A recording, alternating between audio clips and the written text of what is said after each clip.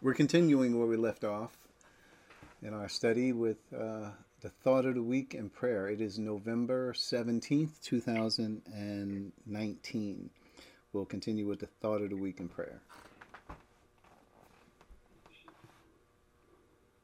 Okay, thought of the week. In him and through faith, in him we may approach God with freedom and confidence. That's taken from Ephesians chapter 3, verse 12. We have an access to God, which is exclusive. The access That is access. related to the access. Excuse my language again.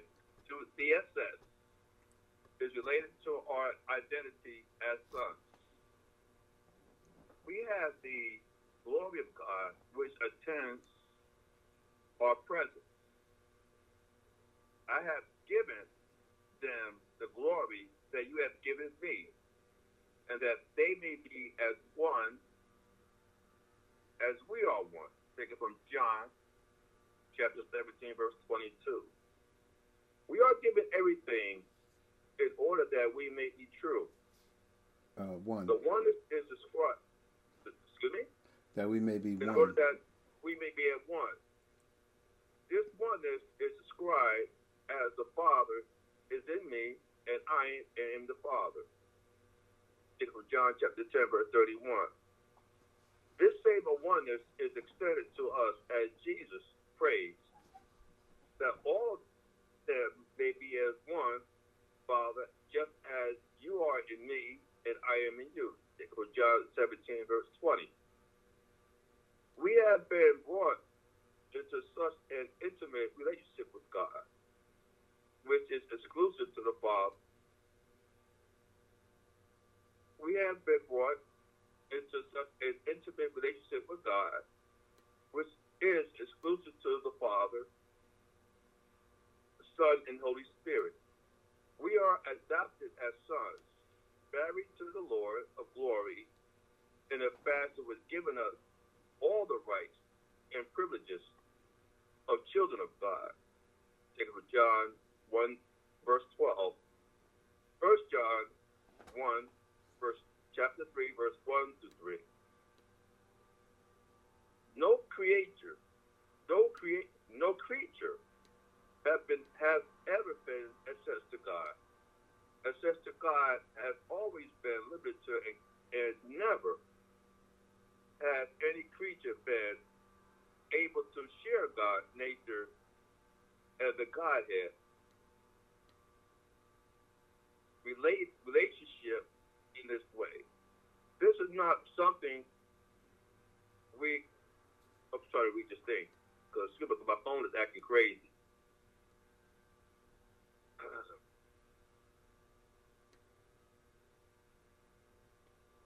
Okay. This is something we coveted. Coveted. As ever expected. It is the plan and purpose of God to bring this to be.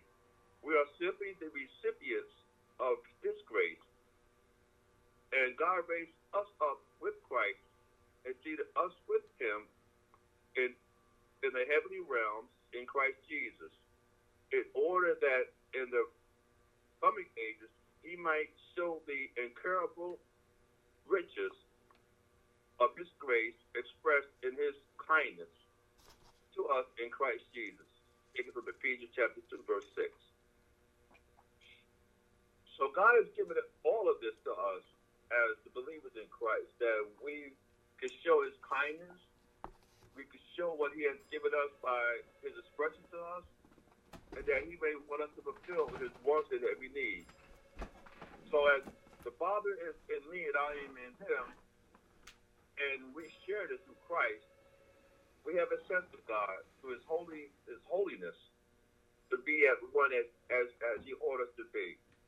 So I'm taking this from the thought of the week as expressed to us from this date, November 17th, 2019. Taken from John chapter 14. Thanks, Dave. Henry will give us morning prayer. Go right ahead, Henry. Thank you. Dear Father God, I thank you for waking me up today.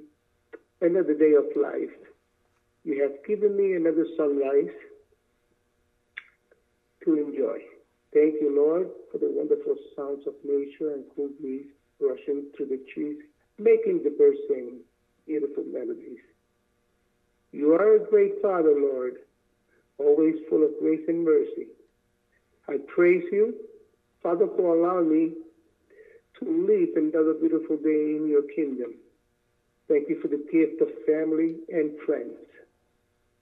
Holding them in my heart is one of the most precious things I can never get tired of. Bless everyone, Father, for they deserve all the goodness you have given to me. If I may do something wrong today, please forgive me. I also thank you for always being the reason in my head and in my heart when it comes to decision making and for following you. In Jesus' name I pray. Amen. Amen. Thank you for that, Henry. Appreciate that. Dave as well. We are going to move forward into where we want to be today in terms of our study. We are coming from John chapter 14 and verse 3. So we're just slowly inching our way into the chapter, taking our time, no rush. So in your notes, hopefully you have in front of you there, it's John chapter 14 and verse 3, and if I go and prepare a place for you, I will come back and take you to be with me, that you also may be where I am. Our growth in the mind of Christ requires that we draw doctrinal conclusions. God expects that we reason with him, and this is an important part of our spiritual growth. For sure, we are not to suspend our theological intellect and simply use our emotions to fellowship with him. Our emotions cannot be trusted to reveal the Father's plan. The mind of Christ is where we find the gems for which we labor for hours in Bible study and seeking God. This fact remains to be true. He rewards those who earnestly seek him. Hebrews 11:6. With humility and this spiritual intelligence, we can continue our journey to the fullness and stature of Christ. In humility, we must recognize that we do not know where we are going. We have never been there. So we must allow the Holy Spirit to lead and guide. The future of us is breathtaking. Every day. Father, what will you teach me today? So, just some thoughts as we get into this verse. And the reason I write these, just as an aside, is what does a glance at this verse, what does it mean to me? How do I think about this? And usually I don't prepare this part of the note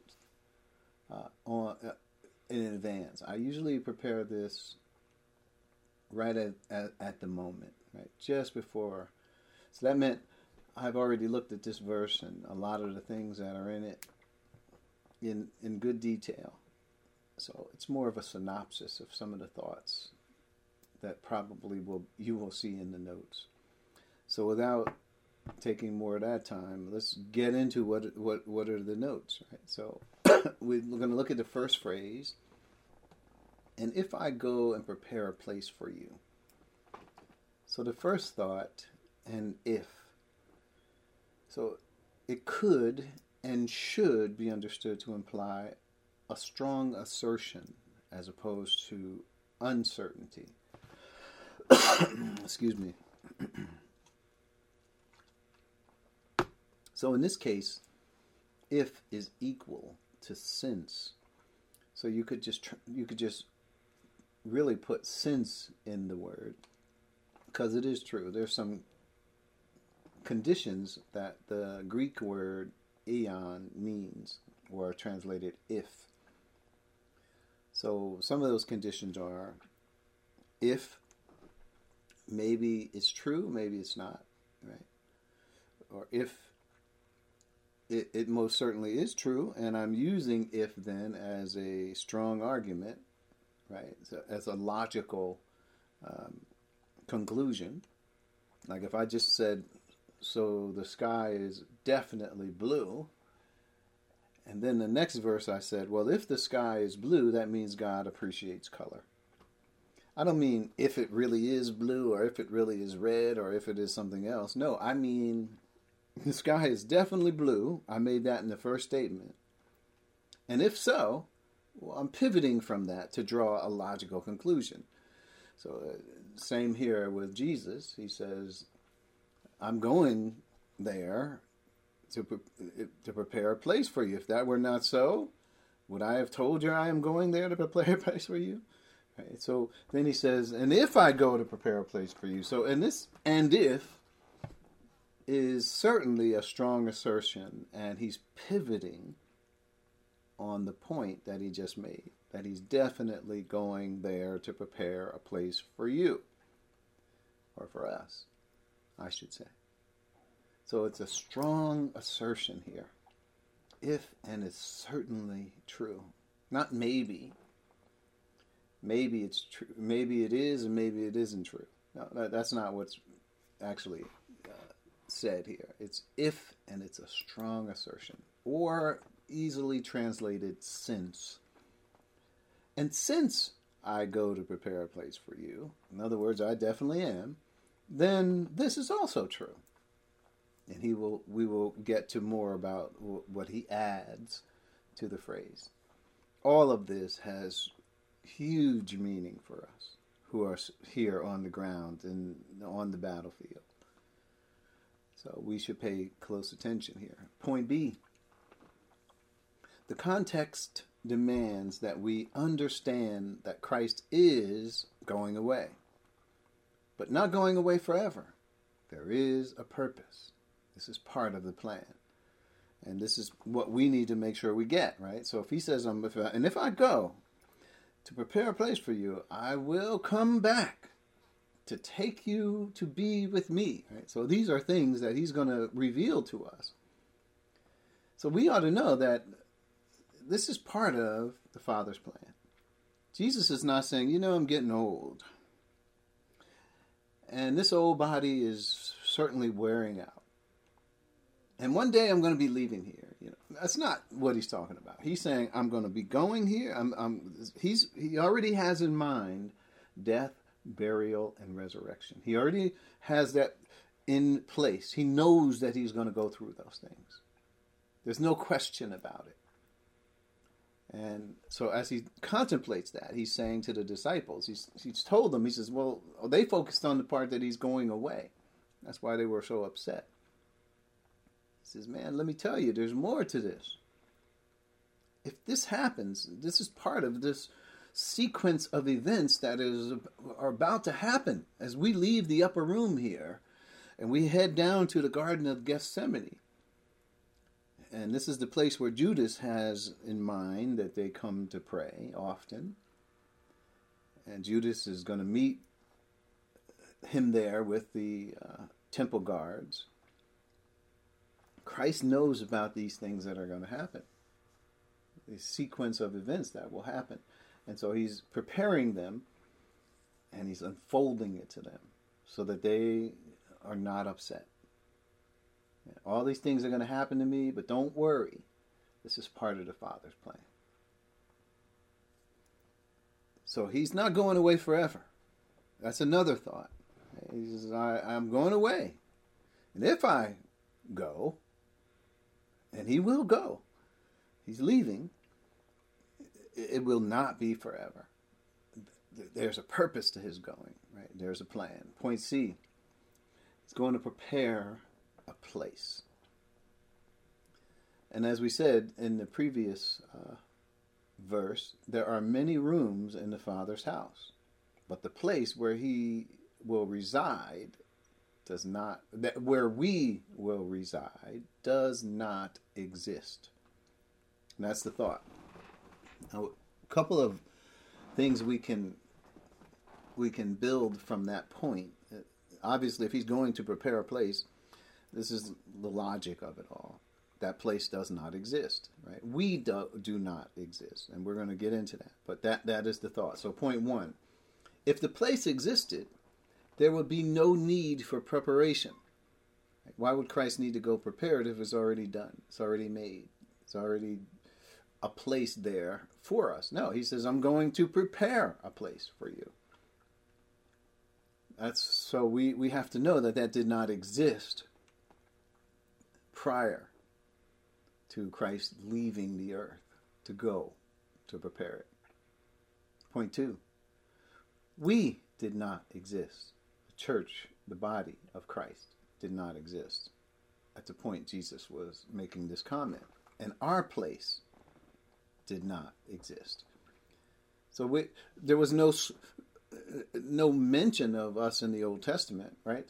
We are the mystery. The mystery is not Christ, because everybody knows who Christ is. That was prophesied from the first lamb that was slain, from Abel.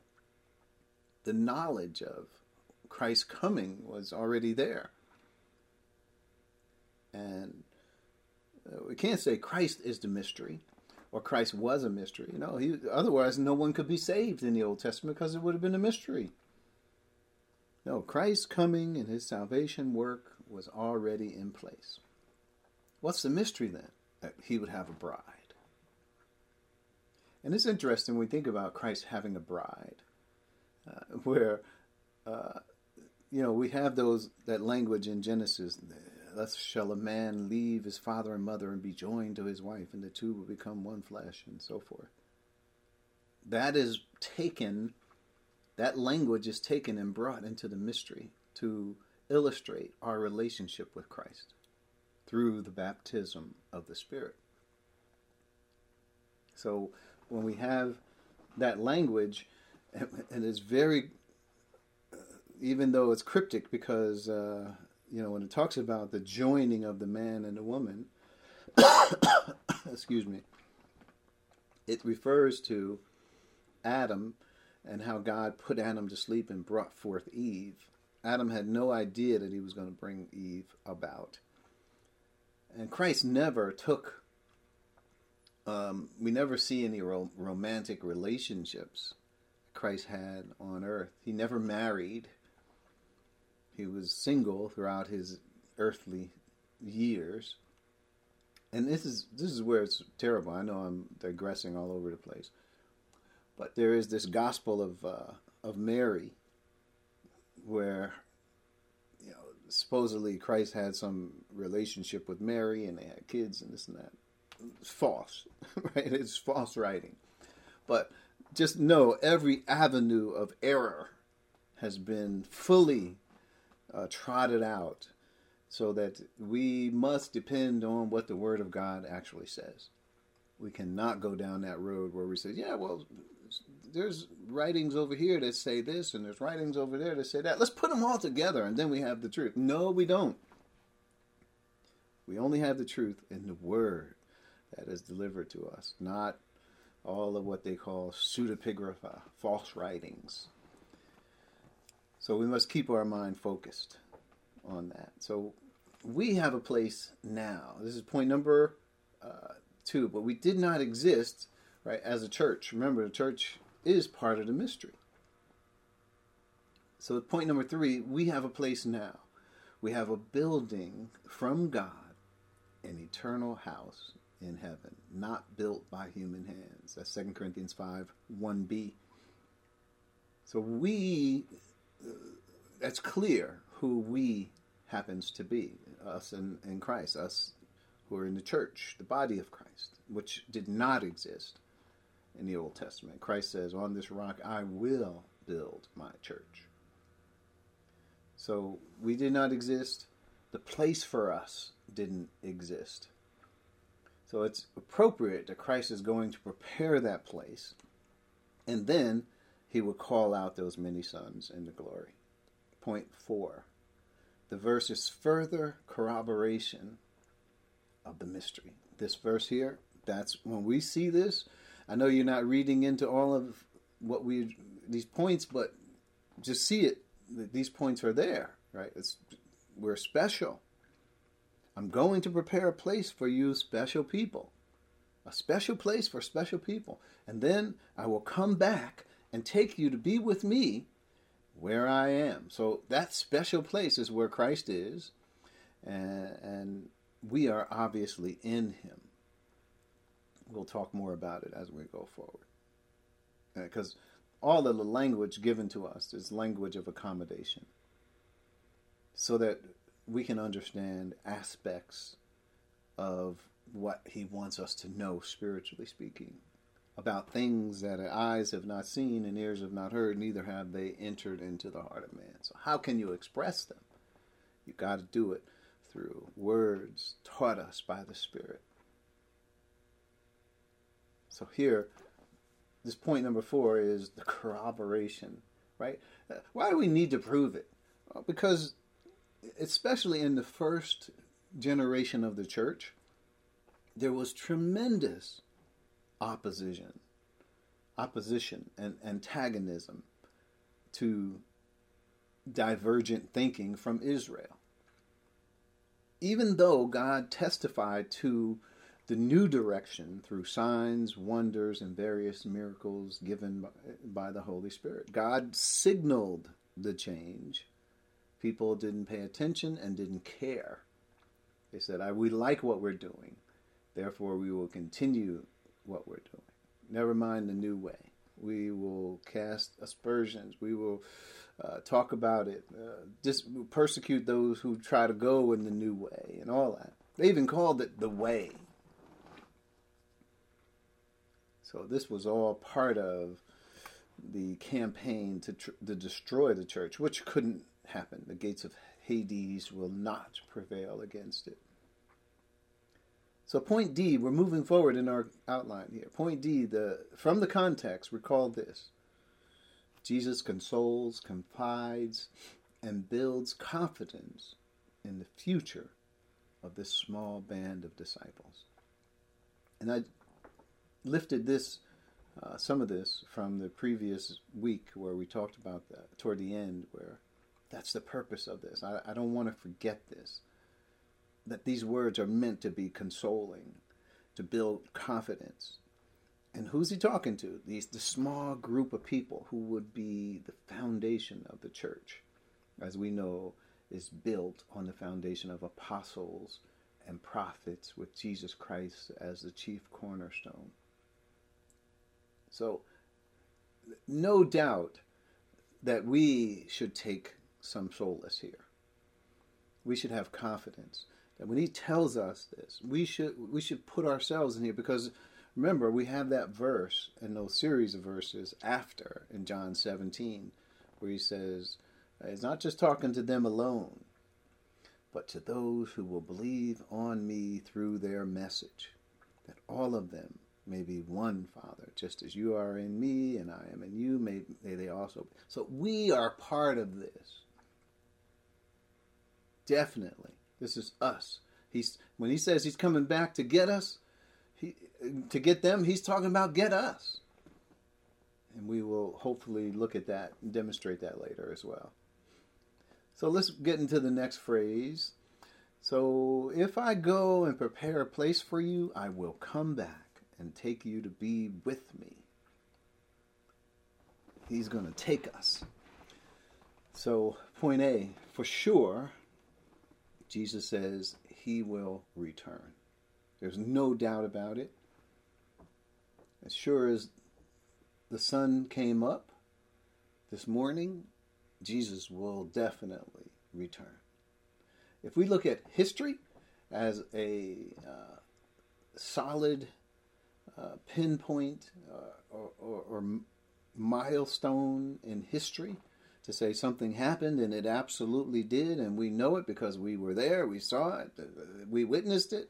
Well, sure enough, when Jesus says he will return, he will return. We could almost put that in the category of absolutely, most confidently, he will be back. Jesus is coming back. And do not doubt this point. And let's look at this whole thing in Acts chapter 1:11. We must turn there. And some of these verses you really do need to look at. Not just think of it in terms of what it said, but just look at the words, right? I'm turning to Acts chapter 1 and verse 11. So this is the story of the ascension. And it's quite interesting here. So verse 9, I'll just pick up the context. He says, after he said this, he was taken up before their very eyes. Now this is miraculous. Literally. Jesus spoke to them. He answered a question, right? A couple questions for them. And right after that, he had just finished eating with them. And after he gave them this instruction, it says just as plain as one verse to the next, and he was taken up before their very eyes, not in secret. It was just, he just started to rise. But his rising, and I imagine, what are we talking about? Is it a spiritual something in their hearts or something here that is being mentioned? No. This is literal. They're sitting there. They just finished eating with this man. We're talking about our Lord Jesus. And he was on the Mount of Olives. And all of a sudden, he just was taken up and started to rise into the sky. What does it say about him? This is miraculous. And a cloud hid him from their sight. That's as they were watching, right? And this is verse 10. They were looking intently up into the sky as he was going. And all this is literal. This is not like, and spiritually, in all of their hearts, he began to rise. No, this is, they were looking intently into the sky as he was going. And when suddenly, 2 men dressed in white stood beside them. Verse 11. Men of Galilee, they said, why do you stand here looking into the sky? So, this is literally what happened. They were all, this man was eating. What would have been what you were thinking as you were just finished eating? Had you any idea that this man was going to lift up and take off and so high? And you're seeing him, he gets smaller and smaller. And next thing you know, he's beyond the clouds. You can't even see him anymore. So you just keep looking like, I know this man was right here with me. But now he's literally in the clouds. It's hard to, but that's what happened. That's what it says. So it says here, these men who stood there, he says, why do you stand here looking into the sky? In other words, none of them. It didn't say they said anything. They didn't say, wow. They were probably just, they had no words for this. And when Jesus said he was going away, he did not mean when he was about to die. This is what he meant. Because some people would have said, yeah, when he said he's going away, he's just talking about death, burial, and resurrection. But as I said, he wasn't talking about death, burial, and resurrection. He was talking through that. He already was considering that he was going through the death, burial, and resurrection because he came back to him after death, burial, and resurrection. And he was sitting there eating with them, answering their questions just like he always did.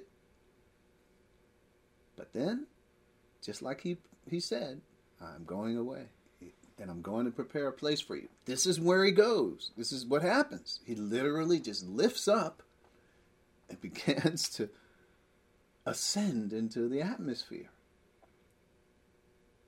And so they're just standing there. I can't imagine. I don't know how long they stood there, but this man comes, 2 men comes to them. This is what they say. Why are you standing here looking into the sky? I imagine their attention averted to these men. And they said, this same Jesus who has been taken up from you into heaven will come back in the same way you have seen him go into heaven. Literally, he will come back in the same way, in the same manner as you have seen him go into heaven. Right? So all the theories of, a lot of people said Christ was coming back. I can tell you the Seventh-day Adventists had a theory that Christ was coming back. And then they said, well, he wasn't coming back, but he was coming to cleanse the sanctuary. Well, he was coming, all these different things. This verse says clear how he would come, exactly what happened. That's what it means, he's coming back. And there were others who said, yeah, Christ is coming. But then they said, it was a spiritual coming. That's what that meant. No, that's not what it meant. It was literal here. So if you thought you knew the day or the hour, you were wrong. You didn't listen to what the scripture said, where it says no man knows the day or hour. For sure, he's coming back in this manner. He's coming back out of the sky. So point B, let's move forward. Don't doubt it. If Christ said it, and he emphasized, think about it. Puts doctrinal conclusions to this. If I told you this, would I have told you this if it wasn't true? And if I go, then there's a reason. There's a purpose in this. I go to prepare a place for you. So point B in our notes. The second coming of Christ is detailed for us in Scripture. But this coming, for us, is different. He is coming for those for whom he prepared the place. That's literally what he's saying. He's not saying, I'm going to leave and I'm going to come back in the second coming and I'll come to the earth and I'll set up my kingdom and none of that is listed. In fact, what he says is, I'm going to come back, I'm going to take you to be with me where I am. That you will be with me where I'm going to take you. That means I'm not going to come back and take you and put you on earth. I'm going to take you from the earth to heaven. We'll get more to that. So this is more corroboration of the mystery. This place didn't exist. We didn't exist. God tells us what our destiny would be. Point C. The coming to get us is directly related to the place prepared for us. That's the point that I was trying to make. That we shouldn't just say that prepared place is for what? It's for us. Not just for nothing. It's for us. So then once he prepares that place, then when he's done, he's going to come and get us so that we will be one, that he will receive us unto himself. That's the blessed hope. So some detail of his coming. So before we get to the detail, we must also recognize that the second coming is not the same as this coming. The second coming comes with all the tribes of the earth shall mourn, and he shall fight against the enemies that are there, marshaled against him, and he shall grab Satan and throw him into the abyss, and he will set up his kingdom, and the sheep from the goats, and there's a lot of prophecy dealing with the second coming. On that day, his foot will touch the Mount of Olives, and he will this and that, right? All of those things are about the second coming. But this language, it's interesting, is about Jesus and this special place that he's prepared and this special people who will occupy that place. Where's the place? Heaven. We'll get to that more. But just to note, before, this is another digression, sorry. But in Acts chapter 1, so when the disciples were there and they saw him ascend into heaven from the Mount of Olives, right? And then verse 12, then after they got the word, why are you standing around here looking into the sky? This same Jesus, he's coming back just like he said, right? He's going to come back to you. In the same way you have seen him go, literally, into heaven. Then the apostles, verse 12, returned to Jerusalem from the hill called the Mount of Olives, a Sabbath day's walk from the city. Now this part of it, when I went to Jerusalem, we stood on the Mount of Olives, and we stood right there where Jesus said, when he ascended, we went right to the spot where they say, this is the place on the Mount of Olives where Jesus ascended. Of course, they built a church there now. But to note, we were there. And then they say it was a Sabbath day's walk from the city. So we took that walk. We walked from the Mount of Olives right to the place where he was speaking of. Yeah, it was really interesting as we took the walk, and it was said to be a Sabbath day's walk. In other words, how much you were able to travel on the Sabbath, right? This is how they measured that distance. Interesting. Anyway, I told you it was an aside here. Back to the notes. So, some detail of his coming. Let's look at some of the things that are here. The first scripture is in Titus 2:13. While we wait for the blessed hope. And what is the blessed hope? First of all, blessed means God has arranged this. This is part of his plan. He agrees with this. This is his will. Hope is the absolute confidence that we have. This is not like, I hope he will come. I don't know if he will, but I hope he will. No, hope means absolute confidence here. We wait for the blessed hope, the glorious, or the appearing of the glory of our great God and Savior, Jesus Christ. Now, so the disciples, Paul and others, even though Paul wasn't there, but he had the blessed hope. And what were they doing? They were waiting for Christ to come back, just like he said he would. Obviously, he didn't come back at that time. So guess what we're doing today? The same thing, waiting for that blessed hope. Right? We know he's coming. We just don't know when. Obviously, they didn't either. But we are waiting for that blessed hope. And what is it? What is the blessed hope? The appearing of the glory of our great God and Savior, Jesus Christ. That's what the blessed hope is.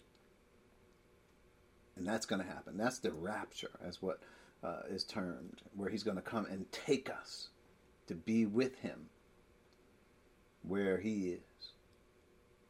Point number 2.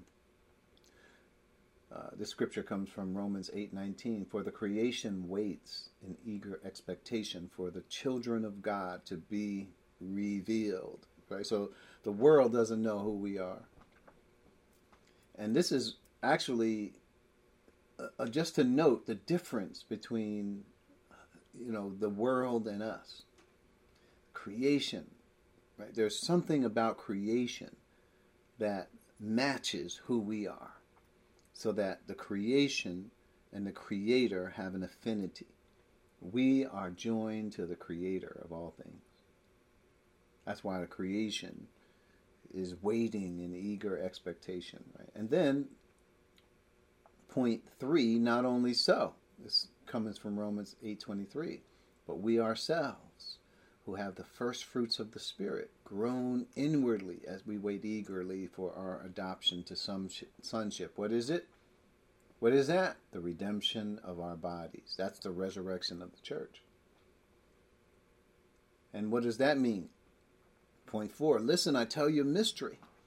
We will not all sleep, but we will all be changed. So, even whether you sleep or not, you're going to be changed. Not all of us will sleep. Sleep means death, physical death. But one thing's true of those who are sleeping and those who are not sleeping is we will all be changed in a flash, in the twinkling of an eye, at the last trump. For the trumpet will sound, and the dead will be raised imperishable, and we will be changed. So this is where we get our resurrection bodies. Right? This is where he says, not only so, but we who have the first fruits of the Spirit grown in. What's the first fruits of the Spirit? Pentecost. Those of us who have that are the ones who will be changed. In a moment, in a flash, in a twinkling of an eye, at the last trumpet. He's talking about a specific group of people here. Point 5.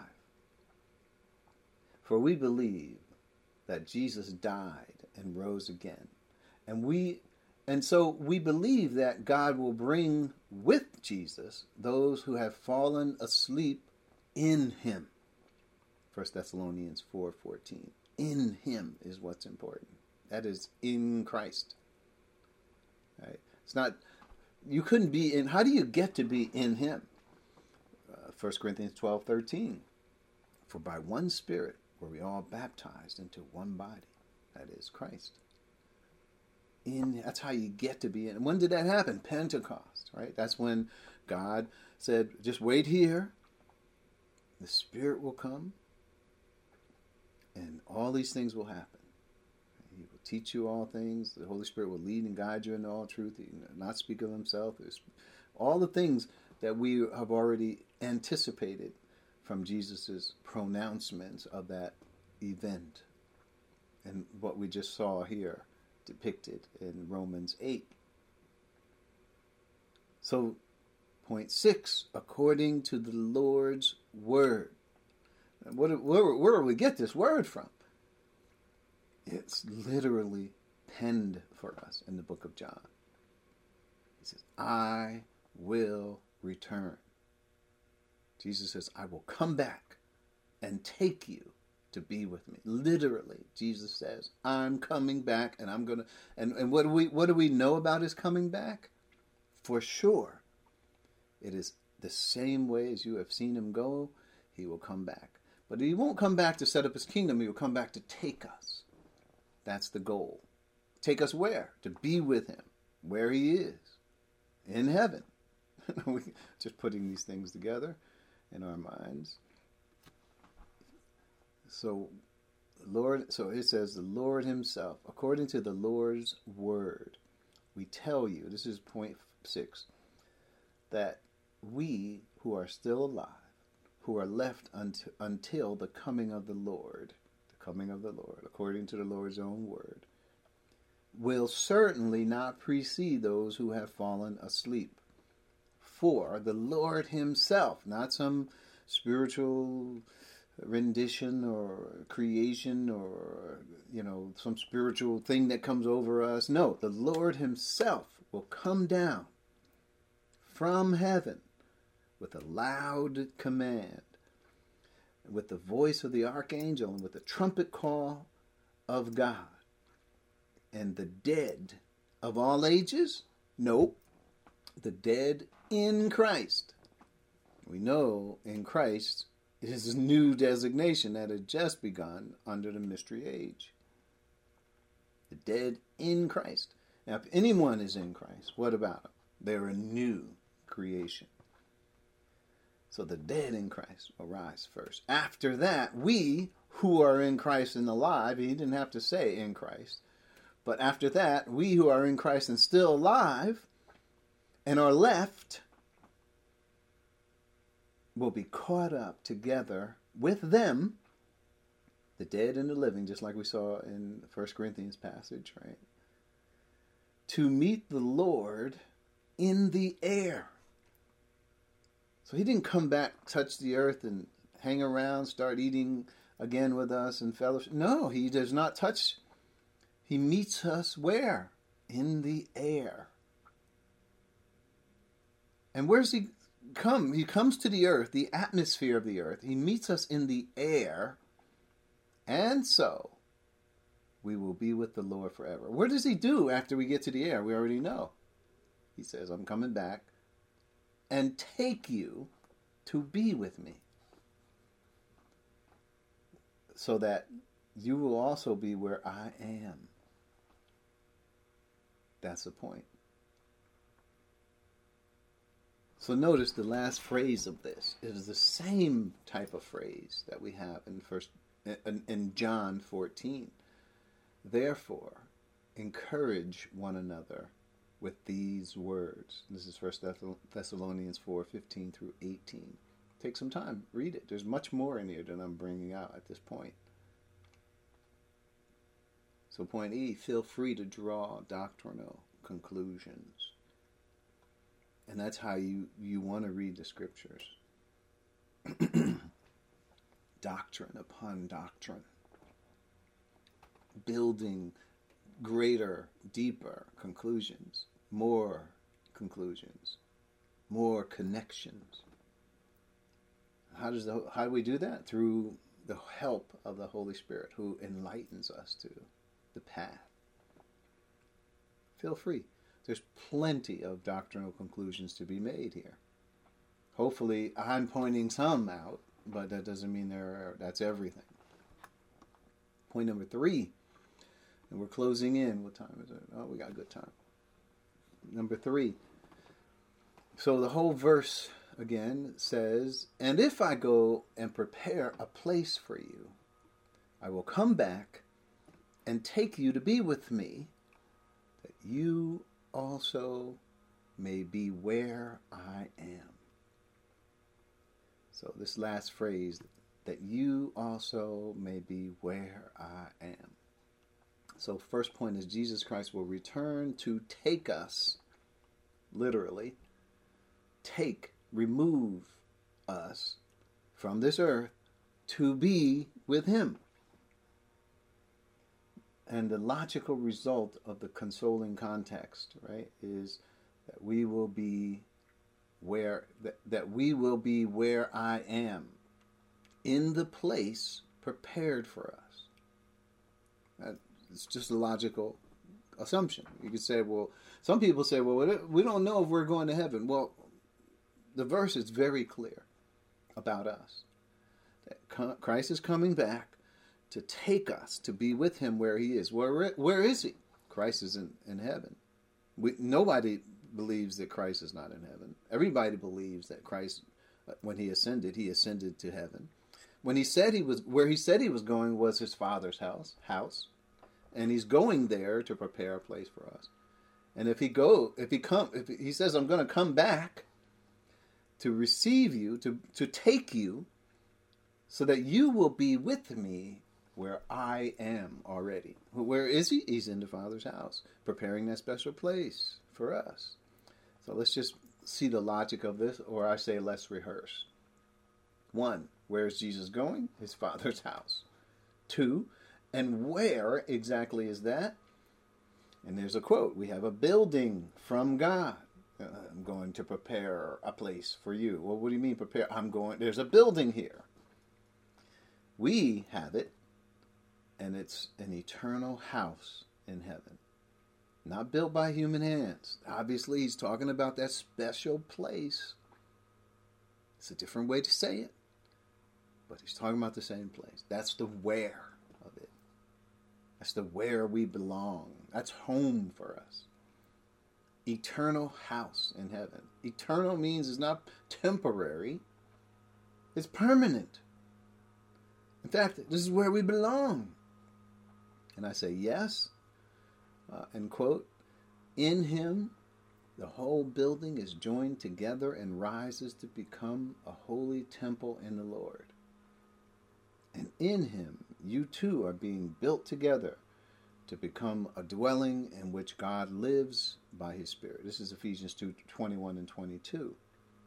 When you think about this phrase and why it all fits together, eternal house in heaven. This is where Jesus said he was coming to take us. Yes.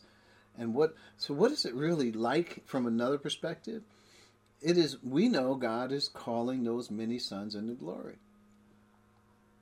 That's what's going on in this dispensation, right, which is hidden, this mystery dispensation. He says in Ephesians 3 and verse 2, he says, surely you have heard about the revelation given me for you, that is the mystery made known to me by revelation, right, and which was not made known to men in other ages, and so forth and so on. Surely you have heard. And the dispensation that is hidden is the dispensation we are now in. What's going on in this dispensation? God is calling out many sons into glory. So Christ went to heaven, he says, to prepare a place for you. Well, we're going to be identified with Christ when we do through the baptism of Spirit. We are. And this means his destiny is ours. This is where he belongs. This is where we belong. We are one with him. We are united to him. We are his body, the fullness of him. We've talked about all these different things in the past. So the where, and we could say, where exactly is it? It's this building that God is creating. What is it? The Ephesians passage tell us it's a temple. We become a holy temple. And in him, you too are being, notice, built together. So Christ is the place. And God the Father is calling many sons into glory. How does he do it? Through the baptism of the Spirit in this age. He's calling those many sons. And they're going to build up Christ. We are part of who he is. He is forming his body. That's Ephesians chapter 2 passage. It's definitely part of how you want to see the fullness of this. And there's one way to say it. Well, we could say, well, Jesus says, I'm preparing a special place for you. I will go. I will come back. I will receive to myself that where I am, there you will also be with me. And so forth. We could say all that. That's one way of saying it. Another way of saying it is given to us here in Ephesians 2:21 and 22. We get to see what he's building. And it uses the same language. Prepare, building, same thing. And it's ongoing in Ephesians 2. And this is what God is doing. So it is said another way. Hopefully we understand it better, what God is doing, by saying it a different way. Not, hey, but it says this in this verse, and in this verse it says that. Let's fight, between the two verses. No, they both complement each other, so that we understand what he's going to do even better. So I know our time is running, so I'll just go to point C. Let's discuss this more, please. Point C. So we will be with the Lord forever. And that is our glorious destiny. We are one with him, bone of his bone, flesh of his flesh, joined to him, united with him, baptized into Christ, his body, the fullness of him, a new creation. These are all terms about the uniqueness of what we have with Christ. No creature anywhere in history ever has had not only the access to the Father, the proximity to the Father, the closeness, the unity, that they may be one, Father, just as you are in me and I am in you, may they also be in us. No closer. No way that any creature or any body could have such closeness that has been promised to us. So, glorious future that we have. Jesus, you would imagine that the disciples certainly were consoled. But what were they consoled with? Oh, just everything's going to be okay. Just have some peace. No, you know what they were consoled with? The Word of God. That is our strength. God has already told us these things, and the Holy Spirit enlightens us to the reality of them as we live on the battlefield in this world. So take your time with these verses. Let Jesus speak directly to you. Own these words. Own these truths. And let them become a part of your foundation that you stand on. Let's bow our heads as we close. We'll continue next week.